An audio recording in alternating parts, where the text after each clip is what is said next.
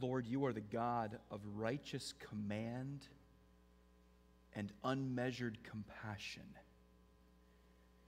You have the right as the Creator to demand that your created people obey your word.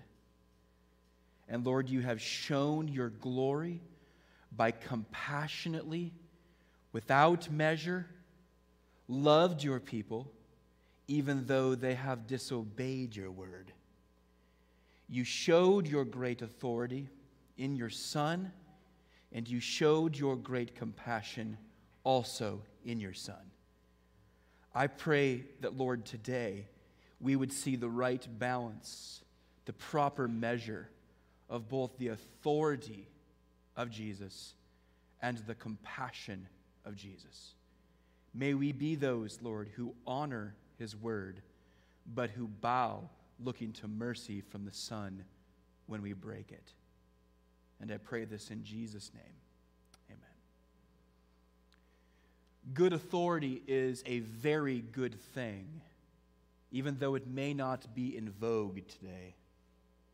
King David, who once had the place of high authority over all of the people of Israel, he wrote some illustrative words about authority's value in a passage known as the last words of David. It's found in 2 Samuel chapter 23, verses 3 and 4.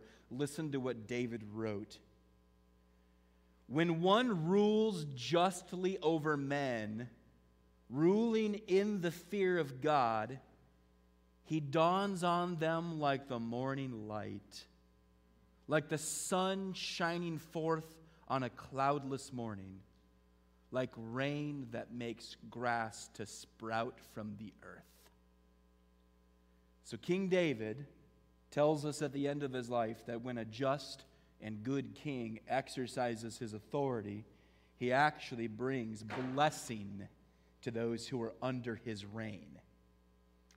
The author Jonathan Lehman, he gives a vivid description of what David's words communicate in that passage. He writes, "You see a sherbet morning sky. The sun rises, changing it to blue. Its light warms the earth, giving life and vitality to everything and everyone scurrying about. Then the rain comes. Each droplet trickles into the dirt, soaking roots and strengthening leaf and blade, so that moist grass glows green under the returning sun. This is what good authority does. Good authority strengthens and grows." He goes on to write that one of history's greatest secrets, hidden by the blindfold that Satan and sin places over our eyes, is that God means his authority to grow and expand us, not to shrink and snuff us out. End quote. So once again, good authority, and especially God's good authority, is a very good thing. But this morning, we see the good authority of King Jesus challenged by those who were blinded by their own pride and by their own desire for self-autonomy, by men who embraced the confines of their own self-promoting system, but who refused the authority of their promised Messiah. And as we consider this text here in Matthew's Gospel, we must ask ourselves a very important question. How do we respond to Christ's authority over us? And there are two truths I want to bring out from this text. Number one, the authority of Christ demands honor.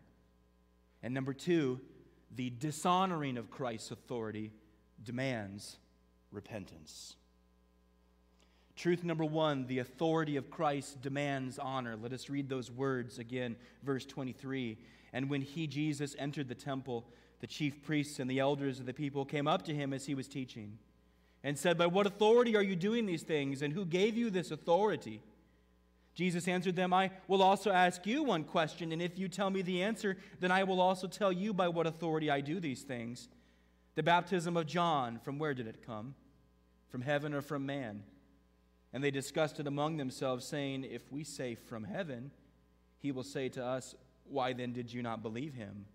But if we say from man, we are afraid of the crowd, for they all hold that John was a prophet." So they answered Jesus, "We do not know." And he said to them, "Neither will I tell you by what authority I do these things." So Jesus is asked an accusing question, isn't he, in verse 23? If you recall, Jesus had spent the night in the town of Bethany, just to the east of Jerusalem, and upon his return to the city of Jerusalem, on what was perhaps the Tuesday of the final week of his life before his crucifixion, he entered back into the temple and he resumed his teaching of the people. But the chief priests and the elders of the people, they approached Jesus right there in the temple while he was teaching. Now, the chief priests were members of the Jewish Sanhedrin, which was the ruling religious council in that day.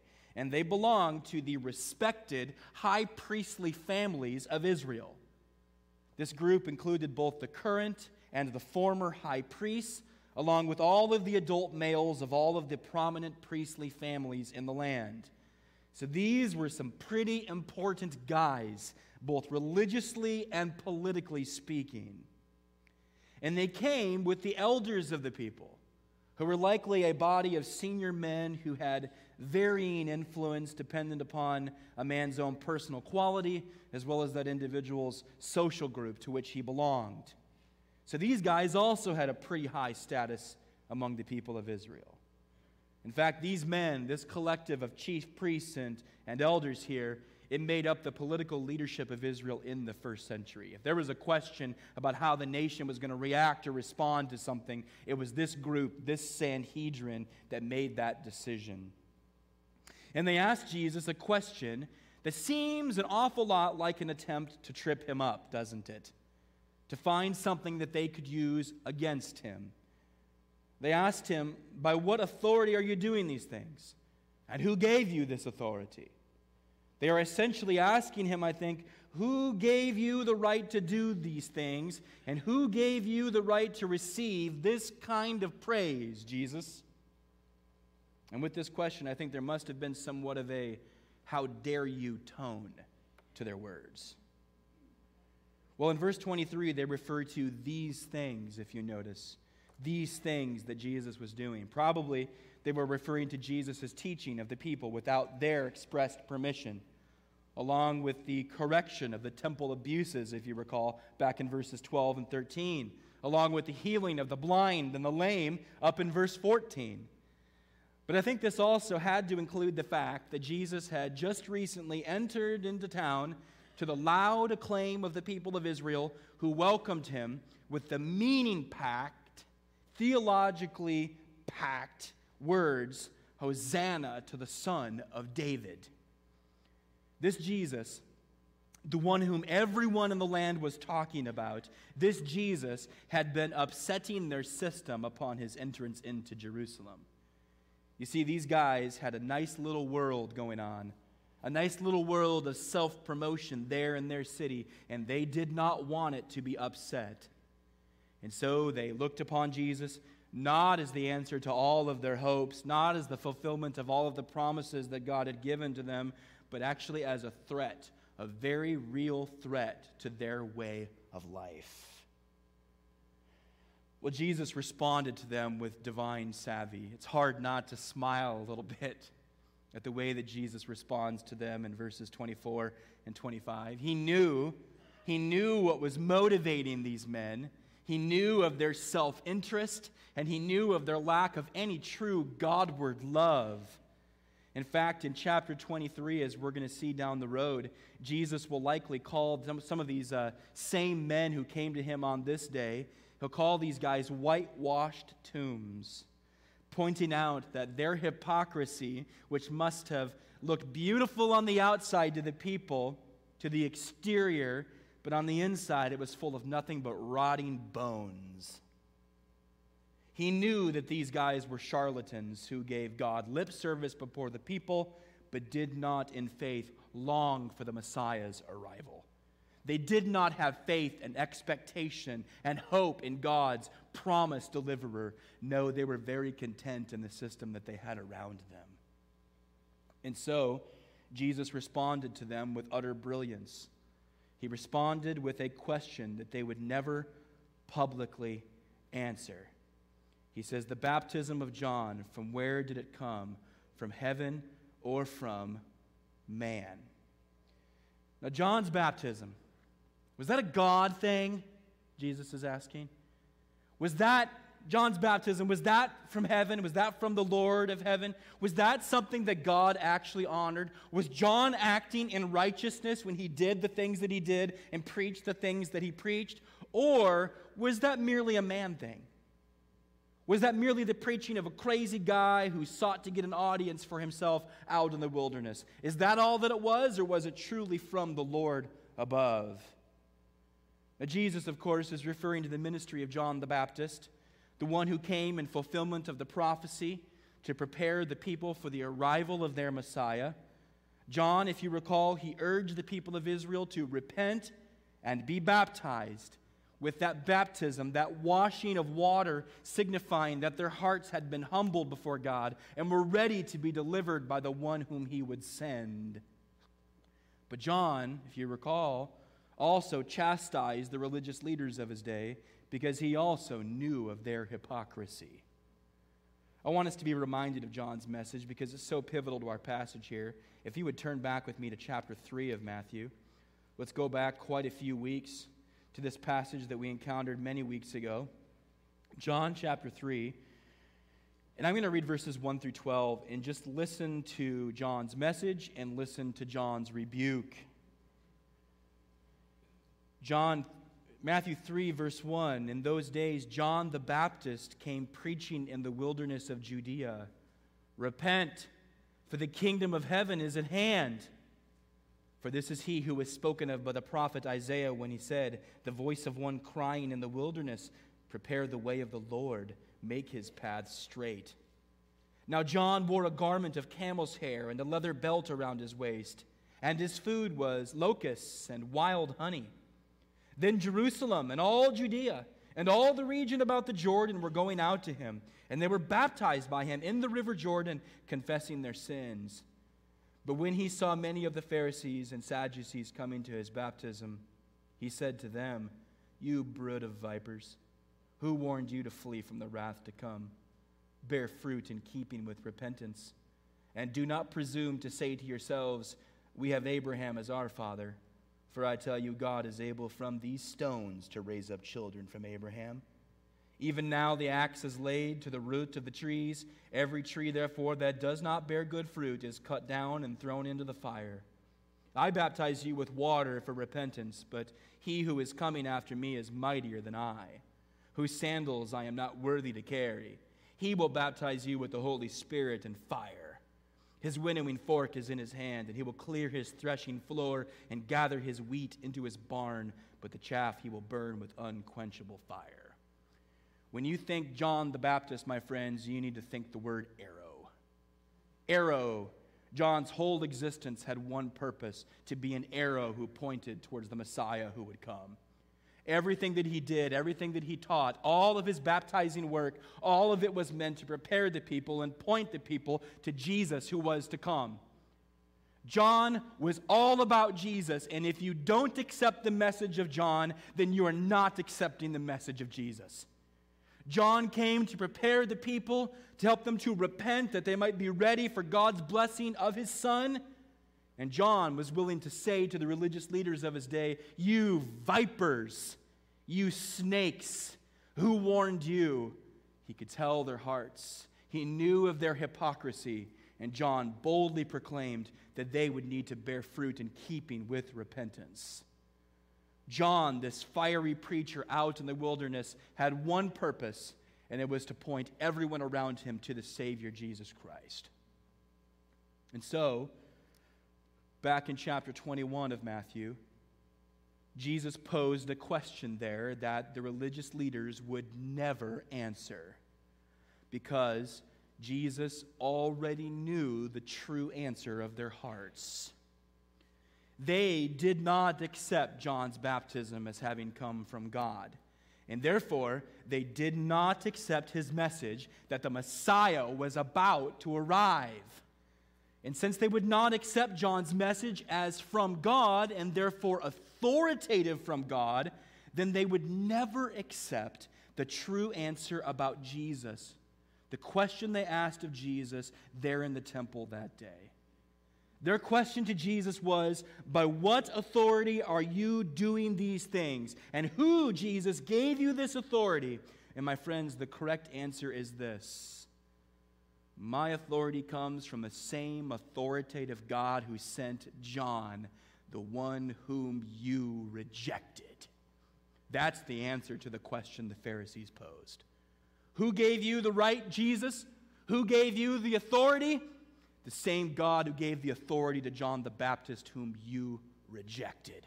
That's who. And so, the religious leaders, fearing the people, refused to reveal their true position. In verse 25, towards the end, it says, they discussed it among themselves. If we say from heaven, he will say to us, why then did you not believe him? But if we say from man, we're afraid of the crowd, for they all hold that John was a prophet. The people held John up to be a man of God. The people held John the Baptist up as a prophet of God. They actually believed that John was preparing the way for the Messiah, even though I think we know it seems that they had a flawed understanding of the nature and ministry of this Messiah whom they hoped for. And so these chief priests and these elders, these members of the Jewish Sanhedrin, the ruling council in Israel, they, like every other self-interested politician who values his position over speaking truth, refused to answer the King of Israel. In fact, they uttered what was not true. Notice carefully, they say, we do not know in verse 27. Oh, they knew. Oh, they knew what they thought about John. They did not accept him as from God, and they did not value his message and his ministry. But out of fear for the people, they instead declared, we do not know. They refused to reveal their true minds because these men were but hypocrites. They look one way on the outside, but on the inside, they're altogether different. Therefore, Jesus denied them an answer to their question in verse 27. He said, neither will I tell you by what authority I do these things. And I love Christ's response. He doesn't say, well, then I don't know. He doesn't lie like they did. Jesus refused to accept their declaration of ignorance, but declared their non-answer as actually being a matter of choice. They chose not to answer, which is why Jesus says, neither will I tell you. You won't tell me. You've made the choice. I won't tell you. In other words, since you choose not to answer my question, I'm choosing not to answer your question. Unless you think that maybe Jesus is being disrespectful to authority, please understand you got it backwards. It is they who are being disrespectful to authority. The authority of Christ demands honor. But rather than receiving honor by learned leaders who should have known better, Jesus was dishonored by their unbelief and their rejection. Men who had the outward appearance of honoring God's authority actually rejected his authority in their hearts, resulting in their denial of Jesus. Riverside, the authority of Christ demands our honor too. Let us ask some hard questions about our own hearts, because we're all in danger of being at least a little bit of a Pharisee. Let us ask some hard questions about our own hearts, our own inner lives, which God alone sees clearly. Young people, let me ask you, do you only honor Christ's authority over you because it satisfies your parents, or it fools your pastors, or it pleases the expectations of other people? When I was a young teen, I was a Christian, but I was also just a little bit of a Pharisee. I was a Christian, but I was also a little Pharisee. Because though I looked pretty good on the outside, my parents thought, good kid. Teachers thought, good kid. Most people thought, good kid. But you want to know the truth? Inside, all kinds of idolatries and corruptions going on. And a lot of stuff that for years I was not willing to repent of before God. Yeah, one who embraced Jesus as Savior, but I got to tell you, there was a nice streak of Pharisaism going on inside of my life. And I wonder if that's the case with some of you folks, especially some of the young people today, where you're under the temptation to simply follow what's being told that you must follow, but in reality, you've never truly embraced the Savior, Jesus Christ. Not only have you not accepted him truly as your Savior, but you've never actually accepted him as your Lord and Master over your existence. My friends, that is no different than the chief priests and the elders. Professing believer, oh my friends, do you give lip service to Christ's authority when the church gathers, but then set aside his authority when the church scatters? Do you exit worship and then return to a life of unfettered gossip? Do you exit worship and then return to a life of vast consumption of worldly entertainments that only take your mind down but don't fill you up with the joys of Christ? Do you exit worship and then return to a life of angry and bitter spirit towards other people? Or to the pornography that you think that no one else knows about? Or to your deceptive business practices? Or to your prideful self-promotion before other people? Or to anything else that is contrary to the will of God? Do you leave the worship of God where you have to clean yourself up and look a certain way, at least you think in your own mind, and then go out of this place and return to the same heathen existence that you've always lived? My friends, there's a nice streak of Pharisaism in us. And Christians are the ones who recognize this, own it, repent over it, ask for help with it, do battle with it. Non-Christians are those who are fine living in that kind of a system. Christian, are there quiet, tucked away areas of sin in your life which you are hesitant to address, which you are keeping in the dark, which are robbing you of full, joyful fellowship with God? Understand, this is not obedience to his authority. Obedience says, Lord, I've wronged you again, and my only hope is Christ. Would you help me with Christ as you people come around me to battle with my sin, Lord? My friends, Jesus bears all the authority of the Creator God, and he deserves and he demands nothing less than your full allegiance, your unmeasured honor, and your complete obedience. And my friends, understand, please, his authority is actually sweet and good. His commands are not unrighteous and unsavory, but righteous and oh so tasty to the life that decides to heed them, to follow them. As David said, when one rules justly over men, ruling in the fear of God, he dawns on them like the morning light, like the sun shining forth on a cloudless morning, like rain that makes grass to sprout from the earth. When a Christian follows God's authority, that Christian enjoys the growth and the prosperity of God working in that individual's inner life to the point that our joy is strong, our peace is real, our resiliency and our patience are there to bear up under this world, for we have a King who's so good who leads us. So we must honor Christ's authority, even though these leaders so poorly did not. Truth number 2, the dishonoring of Christ's authority demands repentance. And this is really what I need to hear, because I already know that I've dishonored his authority. I already know the areas where I've not been honoring him. But now I need to hear this, that the dishonoring of Christ's authority demands repentance, and that truth is actually one that is saturated with grace, saturated with God's kindness and compassion. Verse 28, what do you think? A man had 2 sons, And he went to the first and said, Son, go and work in the vineyard today. And he answered, I will not. But afterward he changed his mind and went. And he went to the other son and said the same.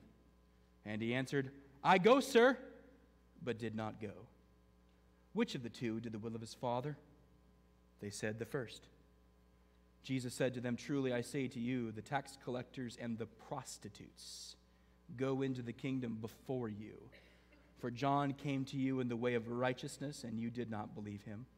But the tax collectors and the prostitutes believed him. And even when you saw it, you did not afterward change your minds and believe him.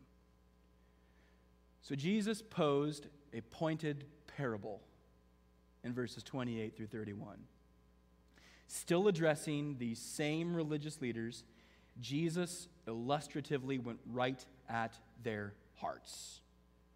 And again, he used the location of a vineyard in verse 28 to do this.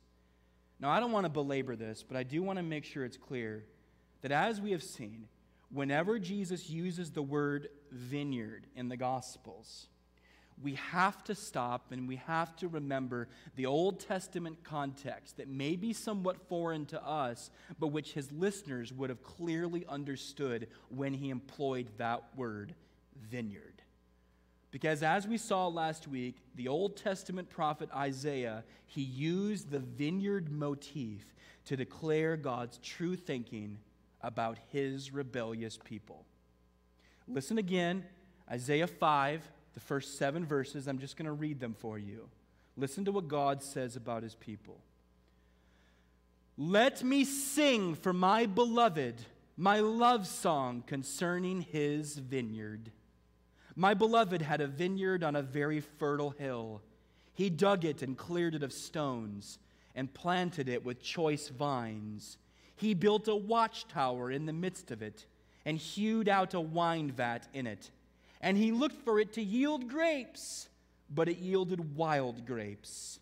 And now, O inhabitants of Jerusalem and men of Judah, judge between me and my vineyard. What more was there to do for my vineyard that I have not done in it? When I looked for it to yield grapes, why did it yield wild grapes?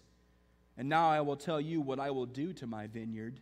I will remove its hedge, and it shall be devoured. I will break down its wall, and it shall be trampled down.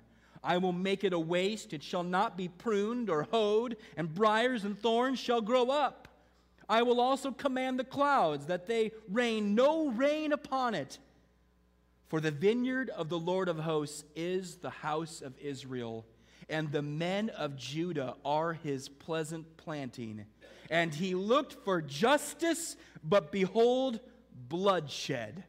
For righteousness, but behold, an outcry. So God uses the vineyard as a picture of his people. He's planted them. He's blessed them. He's given them everything that they need. Good authority, a good law. And what have they done? Not justice, but bloodshed. Not righteousness, but the people are crying out in agony over the way his people are acting. They had not been fruitful. God's vineyard, God's people, were not fruitful for their God. So now, in Matthew 21, Jesus again employs this vineyard to communicate to the religious rulers that they too had been unfruitful before God. Just like those fathers of theirs who hundreds of years before had been unfaithful and had been unfruitful, so Jesus is making the same indictment upon the chief priests and the rulers of Israel. He says a man had 2 sons, and he asked them both to go and work in his vineyard. The first son said, I will not. But notice, afterward, he changed his mind.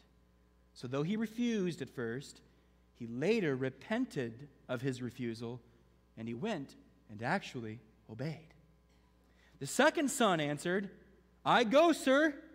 But he did not go.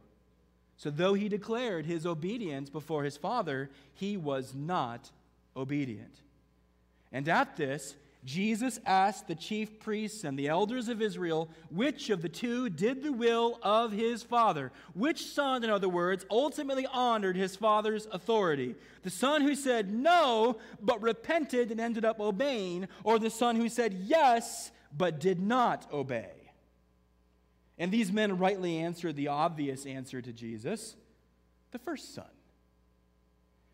Now, the details of this parable, my friends, are not what's important. We have to be careful not to get bogged down in parabolic details. What's important is that Jesus was revealing what he knew about these men. And Jesus was declaring what God declares about these men. So Jesus then applies his pointed parable in verses 31 and 32. And boy, did his point have some bite to it. He says, the tax collectors and the prostitutes go into the kingdom before you. Those dirty people, those unwelcomed people, those unreligious people, those cast off people, they go into the kingdom before you, Jesus says. Tax collectors, as we have learned several times over, they were the Jews who actually worked for the hated Roman Empire, the ones who were oppressing the Jews, and they worked for them by actually collecting their heavy taxes that they put upon Jewish households. What's more, these men, these tax collectors, were also known, they also had quite the reputation of skimming a little bit off the top for themselves, of taking a little bit more for their own personal well-being. And so these guys, they were utterly despised by the people, as you can imagine. And then the prostitutes. I don't have to give a lot of explanation there, do I? They, too, were held in the lowest esteem in the land. So here Jesus gives the men who are looked upon as the lowest, and then here he gives the women who are looked upon as the lowest. And he says, these people who are held in the lowest esteem in the land, they're going to enter into the kingdom before you. Can you imagine the jaws of the chief priests and the elders dropping? Jesus says that the men and the women who were most rejected, most unloved, and most sinful, according to the people's gaze at least, would actually enter the kingdom before the chief priests and the elders of Israel. And when Jesus says before you in verse 31, it's likely a rhetorical way of saying to them, they're going to enter in, but you're not. Because not only does the grammar allow this, but Matthew 5:20, Jesus says, I tell you, unless your righteousness exceeds that of the scribes and the Pharisees, you'll never enter the kingdom of heaven. Unless you have a righteousness that's altogether better than the feeble righteousness of the Pharisees and the Sadducees and the scribes and all of these religious people who don't get it that Jesus is the Messiah, unless your righteousness exceeds them, you're never even going to enter the kingdom, Jesus said. He also says in Matthew 18:3, truly I say to you, unless you turn and become like children, you'll never enter the kingdom of heaven. Jesus' whole point here is that these men did not turn. They did not change their minds. They did not repent. They will not enter the kingdom of heaven. So the people most cast off would enter, but the people most accepted would be cast off. And the distinction between these two groups all comes down to verse 32. Read it with me again. For John came to you in the way of righteousness, and you did not believe him. But the tax collectors and the prostitutes believed him. And even when you saw it, you did not afterward change your minds and believe him. Guys, John's whole purpose, his whole existence, was to be an arrow pointing people to Jesus. And if they won't accept John, if they won't believe in John's message, then they refuse to accept the one that he's pointing to.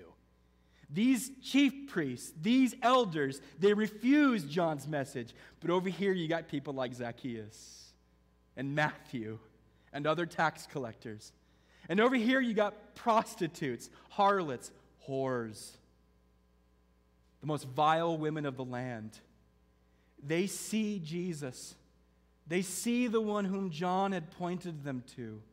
And they say, that is my only hope. I found someone who, he hates my sin.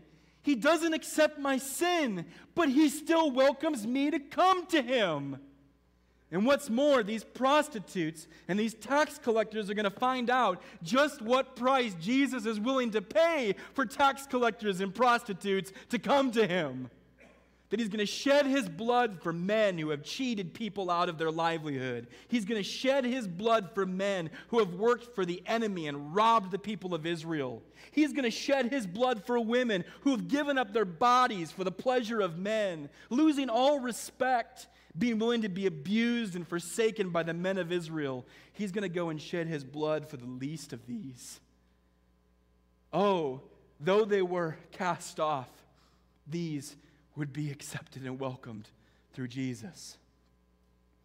And so they believed John's message. They changed their minds and they obeyed. At first they did not obey. They went the way of this world, pleasing themselves. But then, upon seeing John's message and seeing Jesus who came, they changed their minds and they would enter in. O sinner, you have wronged your God. You have said, I will not. But if you look to Jesus and change your mind and believe upon the one to whom John pointed, oh, my friend, you will enter into the kingdom. My friends, repentant faith is the key to kingdom entrance. Carefully notice the words of Jesus. In verse 29, he says, the first son changed his mind. In verse 32, he said the tax collectors and the prostitutes, they believed. The tax collectors and the prostitutes, hopeless, vile sinners who came to Jesus with nothing in their hands, they accepted John's message about the Messiah with repentance, and they looked to Jesus, the one to whom he pointed, with faith. They had repentant faith, and that's what welcomes them into the kingdom. Not by any works of righteousness which they have done, but according to his mercy God has saved them, and they've looked upon him and said, we receive your mercy. We need it. Thank you, Lord. But the religious leaders, even though they saw such people turning to God, the very thing the Old Testament prophets said would happen, even though they saw such people as these turning to God, these religious leaders, they rejected John, and therefore they rejected the Messiah to whom John himself pointed. The dishonoring of Christ's authority demands repentance. And we must, my friends, first recognize that our lost condition before God, before we can understand our need to turn to him for salvation. We must first recognize our lost condition before we can turn in repentance to the God of salvation. We must understand, friends, that we, all of us, are broken people, sinful people, who are due the wrath of God. And then upon that recognition, we must understand that God has provided us a way to be forgiven and to have the blessing of his kingdom. My friends, do you acknowledge that you have undermined God's authority over you? Do you recognize that your life, my life too, but your life, do you recognize that your life has been marked by the treasonous words, I will not, when commanded by your God? Your life is marked by the words, no, when God commands you to do something. Your life is marked by a refusal, a rebellion towards the God who made you. And my friends, do you see that this refusal of his good, righteous authority over you has indeed rightfully endangered you before him? That you are under the wrath of God, that you do deserve his judgment. Tax collectors deserve to be judged. Prostitutes deserve to be judged. Pastors deserve to be judged. Moms, dads, kids, adults, we deserve the judgment of God, for all of us have said no when he's commanded us to obey. Do you acknowledge that you have undermined God's authority? Or friend, do you think that just because you simulate a righteous life before other people, that God will then somehow consider you as being truly obedient before him? Do you presume that simply because you have vocalized the words, I go, sir, then it means that you have actually honored the Lord. My dear friends, please recognize that at heart, you are marked by the same greed and the same self-love as the tax collectors and the prostitutes. And friend, please understand, you too must change your mind about who you are before a holy God. There are those who know they are sinners and they won't return to God because they love their sin. And then there are those who refuse to admit they're sinners and they won't turn to God because of their pride. There are two types of people in this world, and everyone's on the spectrum somewhere in between that. And all of us are held to account by this holy God. My friends, there are no untainted people, only soiled sinners and prideful Pharisees. And only repentant believers in Jesus will know forgiveness and will experience entrance into his kingdom. So, my dear friends, please change your mind about yourself and direct your heart to the Savior. And know this, that Jesus is facing this type of challenge to his authority on the very last week before he would go to the cross. The King of Ages, the Lord above, he would go to the cross. He would willingly be nailed to wood. He would suffocate and bleed to death in payment for your sins and mine. He would suffocate and bleed to death to pay for the sins of tax collectors, prostitutes, and people who have a nice streak of Phariseeism. He will go to the cross to pay for sinners like you and me. And so, yes, his authority is true and good. Yes, we have all of us broken his authority. But Jesus, the authoritative one, has paid the price for all of the rebels of his kingdom. And if we will repent of our sin and believe in him, our sins will be washed away. And tax collectors, we will be no more. Prostitutes, we will be no more. Pharisees, we will be no more. For we will be the humble people, the citizens of his kingdom of heaven. Jesus is the authoritative king. Do you bow before him? Jesus is the authoritative king. Do you repent before him? Because Jesus is also the gracious Savior. Let's pray. Oh Lord God, we're so thankful for law and grace, for command and compassion. We're so thankful, Father, that we have righteous rules. The Lord, you've given us a good path to follow through the enablement of your Spirit, through a heart that's been changed. But we're also so grateful, Father, that you've given us a Savior who is willing to shed his blood for us, that, Lord, we might be made right with you, and we might begin to walk anew in the strength of your Spirit, Lord, no longer being the old selves that we once were, but people who are growing more and more every day into the image of your blessed Son. Help us to bow before King Jesus' authority. Help us to repent whenever we reject it, I pray, Lord. And help us to be quick to run to the mercy that's provided at his cross. And we pray this all in Jesus' name. Amen.